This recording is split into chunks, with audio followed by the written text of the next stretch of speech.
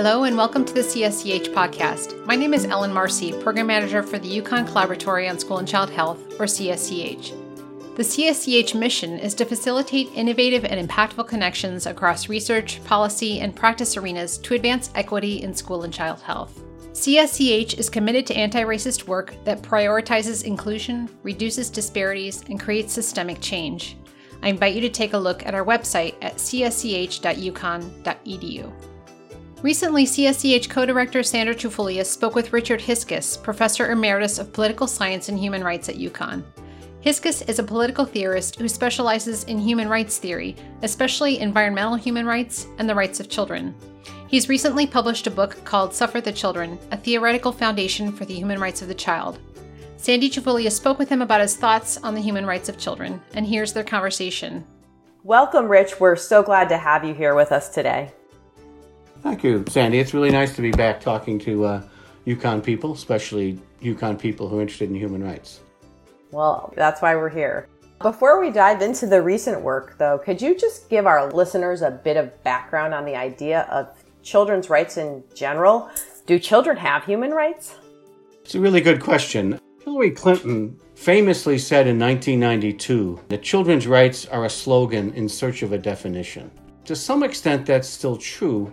No one denies that children are human. So we assume children have rights, but I think the world does not act as if children have rights. And I think the problem is twofold. One is I'm going to give you some statistics right now that pretty much prove that children are not treated as if they have rights. And secondly, the old foundation of human rights, why people have human rights, specifically excluded children. I mean, does the world believe that children have rights? Well, if so, then why do 150 million children globally work in forced labor? Why are there 10 million child slaves in the world today? Not just sex slaves and trafficked kids, but all kinds of slaves.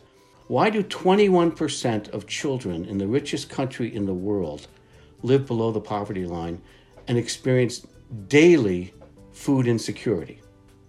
Don't they have the right to food? That's one of the first human rights listed in the Universal Declaration of Human Rights. Why can children not vote? This is a global problem. If they can't vote, they have no power to claim their rights, just like everybody else. So we can say we have rights, but if we don't have political power, we can't really claim them. So I think just those statistics alone make it pretty clear that we can say everything we want about children being fully human, blah, blah, blah, but the world doesn't act as if children have rights. So they don't. But they should. That's really interesting to me as a psychologist who teaches some of the history of child development and the way we viewed children, which certainly I think is coming into play here. So could you tell us a little bit more about the history specifically of the idea of child rights? There was this 1989 Convention of the Rights of the Child. So what happened from that? Well, it goes back a little further than that in terms of international documents and treaties. But the Convention on the Rights of the Child, I'll call it the CRC, in 1989 really is the modern explanation of what counts as the rights of children. And it did a couple of important things. It took the two types of rights that were in the original document, rights of provision, food, housing, and so forth, rights of protection of children, and added a third one called the rights of participation, that children have the right to participate in all decisions that affect them. It's a major change. It's probably the reason why the United States has refused to ratify the Convention on the Rights of the Child. Our country is the only country in the world that has not ratified the CRC. And the reasons for this are sort of interesting. The United States doesn't like to ratify most human rights treaties because of a sovereignty issue. There's a sovereignty issue. There's also a states' rights issue, which arose immediately with the CRC. The CRC said that no one under the age of 18 could be executed for a capital crime. And there are many states at that time that still love to execute, children. So that left the persistent issue, and it's one that's really very big right now, and that is it was considered that the CRC was a threat to the rights of parents. So do parents have rights? And I mean rights as parents. As humans, they have human rights. As citizens, they have citizenship rights. But I don't remember any rights listed in the United States Bill of Rights or the Universal Declaration that specifically says parents have more rights than other people as soon as they have a child. So what does it mean that these rights that are never listed anywhere are talked about as if they're real? And because they are real, I should point out, children don't have rights because their parents do. So there's 2 Supreme Court cases I'll say just a little bit about that in the United States do establish parents' rights, or it establishes what's called a liberty interest of parents. The first one was an interesting Amish case. An Amish farmer wanted to take his son out of school in Wisconsin before the legally admissible age to take someone out of school, 15. And then the Supreme Court decided he had the right to do that. Nowhere in the decision did anybody say, wait a minute, what if the child wants to be a lawyer, not a farmer, or anything? He's not going to have the right to do that because he'll have lost all his educational time. The other case is even more interesting in 2000. It's a case that put parents' rights against grandparent rights. So this would pretty much define the rights of parents. It's called Troxel versus Granville. A mother of 2 children wanted to restrict visitation access to her dead husband's parents, the child's paternal grandparents. And the court said that she had the right to do that, even though some of the liberal justices did say, don't children have a right to visit with their grandparents? The interesting thing about that case is even though it was a big victory for the conservative defense of parents' rights, Antonin Scalia, the most conservative Supreme Court justice, did not vote with his conservative friends because he said nowhere in the Constitution does the word parent or child ever appear. So if you want to talk about parents' rights, you're going to have to write some amendments. And so since that time, for the last 22 years, a parents' right amendment has been proposed in every Congress. It's never gotten anywhere. It's been proposed in this Congress, too. My opinion is that parents do not have rights, their children do. And what parents have is the obligation to protect their children's rights, and they have a temporary proxy to do that. But if a child has the right to food, a parent does not have the right to deny that. The other reason that's important here is that the only argument for why people have rights at all is the 17th century argument that human beings have rights because of their capacity to reason. And it's usually held that since children are not fully rational, they should not have rights in the same way. This is the same argument historically that denied rights to women and denied rights to non-white men. To me, it's always been a suspicious foundation. My book tries to provide a new foundation for human rights that would include children, and it's not nearly as abstract as that. Wow, that's a lot to unpack in there. So what I'm understanding then, too, is that the foundation that I'd like you to expand on, or can you discuss that foundation a little bit more as to why children's rights are basically human rights? So I think they are human rights since they are human. But there are 3 reasons why human beings have rights. First of all, as Thomas Hobbes said in the 17th century, it's not so much rationality. What makes us as a species unique is our capacity to make promises. And that means we enter relationships with each other based on cooperation, and it enables us to do extraordinary things: science, art, building, agriculture. All the things that human beings are capable of doing as a species, we do because of our capacity to make promises and work together. I like to say we are a very promising species. And the second foundation of rights, besides that one, is the fact of human vulnerability. Rights protect us from harm. That's the whole point of rights. And they protect us in a way that is necessary. The harms are so egregious that we have to have a right to be protected from them. And the third aspect of my foundation is that human identity is not just individual, it's group. And once we accepted the idea of genocide as a crime against groups, we pretty much accept the idea of human rights of groups. That's what Black Lives Matter is all about, and so forth. My assertion is that children qualify for rights just as much or even more so than adults on these grounds. Children know about promises. If you know anything about children, by the time they're 4 years old, they say, "You promised! You have to do it!" Secondly, the fact of human vulnerability. Children are extremely vulnerable for all the obvious reasons. And specifically in a way that does not. There are lots of vulnerable adults too. That's why we talk about the rights of physically challenged people and so forth. But children are specifically more vulnerable in a way that no adult is, and that is they have no political power. They're politically vulnerable since they don't have the right to vote. And finally, their identity as members of groups children are the most recognizable group in the world. And what befalls children as members of groups is one of the most obvious effects of being in a group compared to any other group in the world that you could possibly name. If you want an example of that, I can give you one that I've written about before. My last book was on environmental human rights. Environmental human rights were accepted 2 months ago by the UN Human Rights Council and the Human Rights Commissioner. And that means basically the right to a safe environment. I just say the right to clean water, air, and soil. This is quite a big deal that will be added to the Universal Declaration of Human Rights in due course. But we live with environmental risks. Future people don't live with environmental risks. They live with the harm that we left them. So my argument has always been environmental rights first belong to future generations because that's where the harm is. If rights are supposed to protect us from harm, they're the ones being harmed.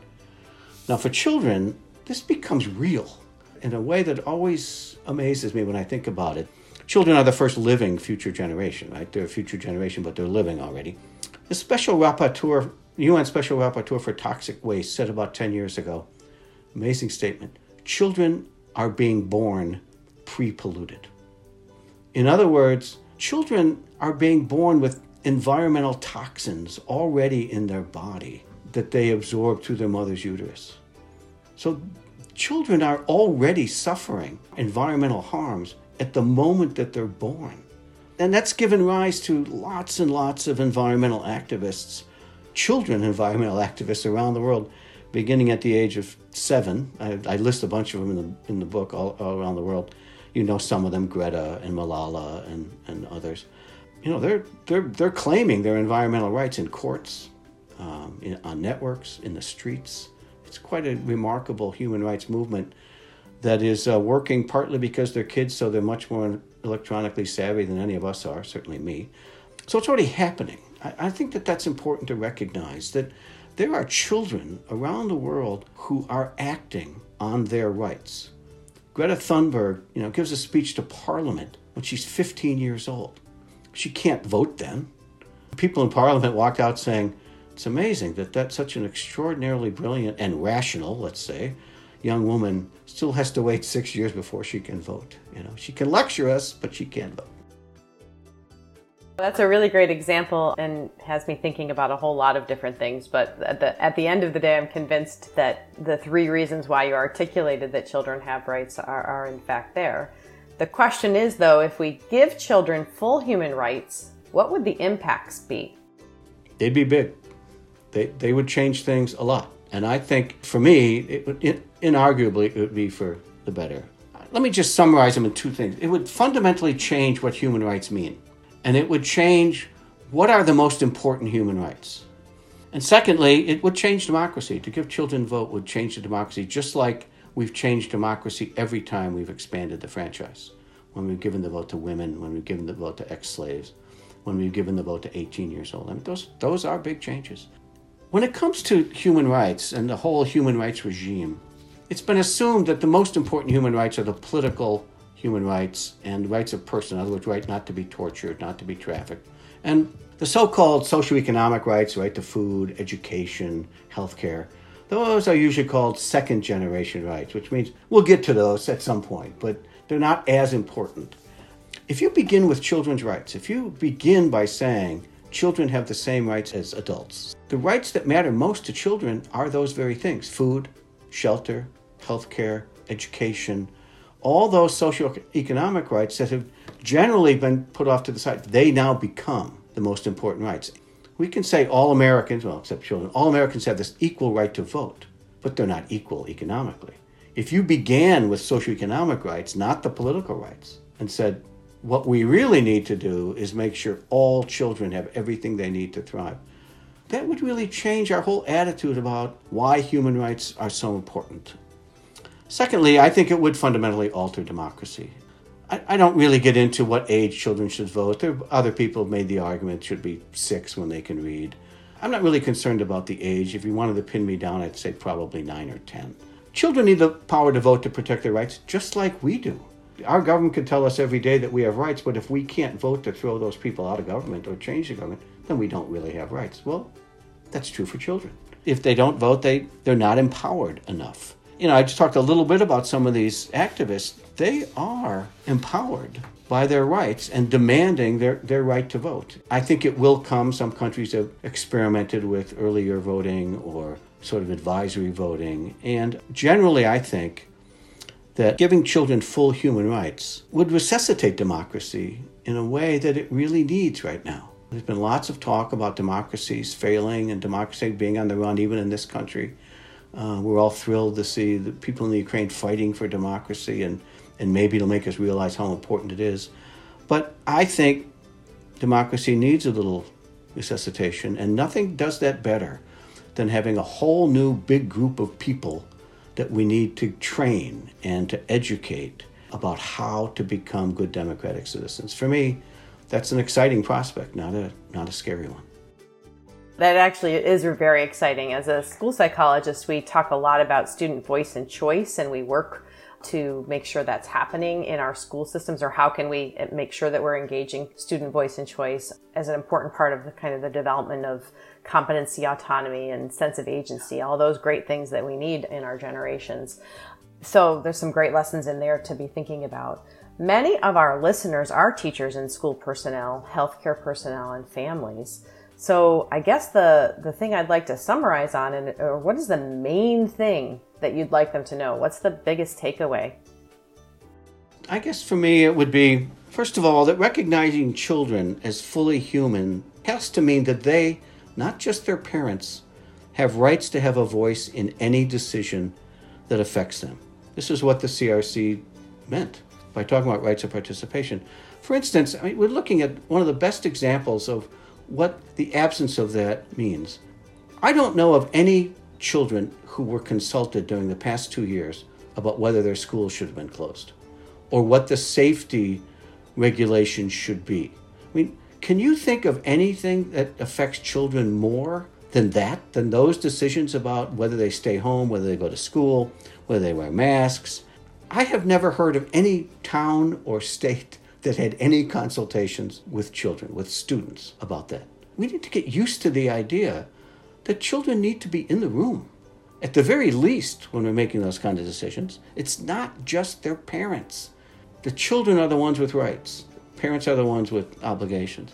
And generally, secondly, both for human rights as a whole and for democracy, beginning with children changes everything. It changes our outlook on both what democracy means and why it's so important, and what the most important rights are. The rights that take priority for children, which would be socioeconomic rights, would change our ordering of the important human rights as well. If our listeners wanted to hear more or learn more, do you have any suggestions? A really great resource for teachers who are interested in maybe teaching a unit on human rights, which I should also point out, all signatory nations to the Universal Declaration of Human Rights, including the United States, have agreed in Article 1 that they will do this. They will educate people on human rights. There isn't much of it done. If you are interested in learning or teaching about human rights, there's a great organization called the Educational Institute for Human Rights. It's out of Washington, D.C. Their website is www.eihr.org. It's a great resource. They do lots of good work, specifically with high schools and middle schools. Wow, that's a great resource. Thank you so much for sharing. There's so much information that makes me definitely want to jump on that website and take a look to see how I can advance the work that I'm doing. Thank you so much for joining us today. We look forward to hearing more and learning more. Thank you very much. It's my real pleasure to be here. Thanks for listening to our interview with Richard Hiskes. He'll be speaking at the UConn Storrs campus on April 6th at 4 p.m. You can find out more information at the Human Rights Institute website at humanrights.uconn.edu. We'll also add links to his work in the podcast description. And finally, a reminder to our listeners that you can find information about the Collaboratory at our website, csch.uconn.edu. You can also follow us on social media at UConnCSCH. Thanks for listening.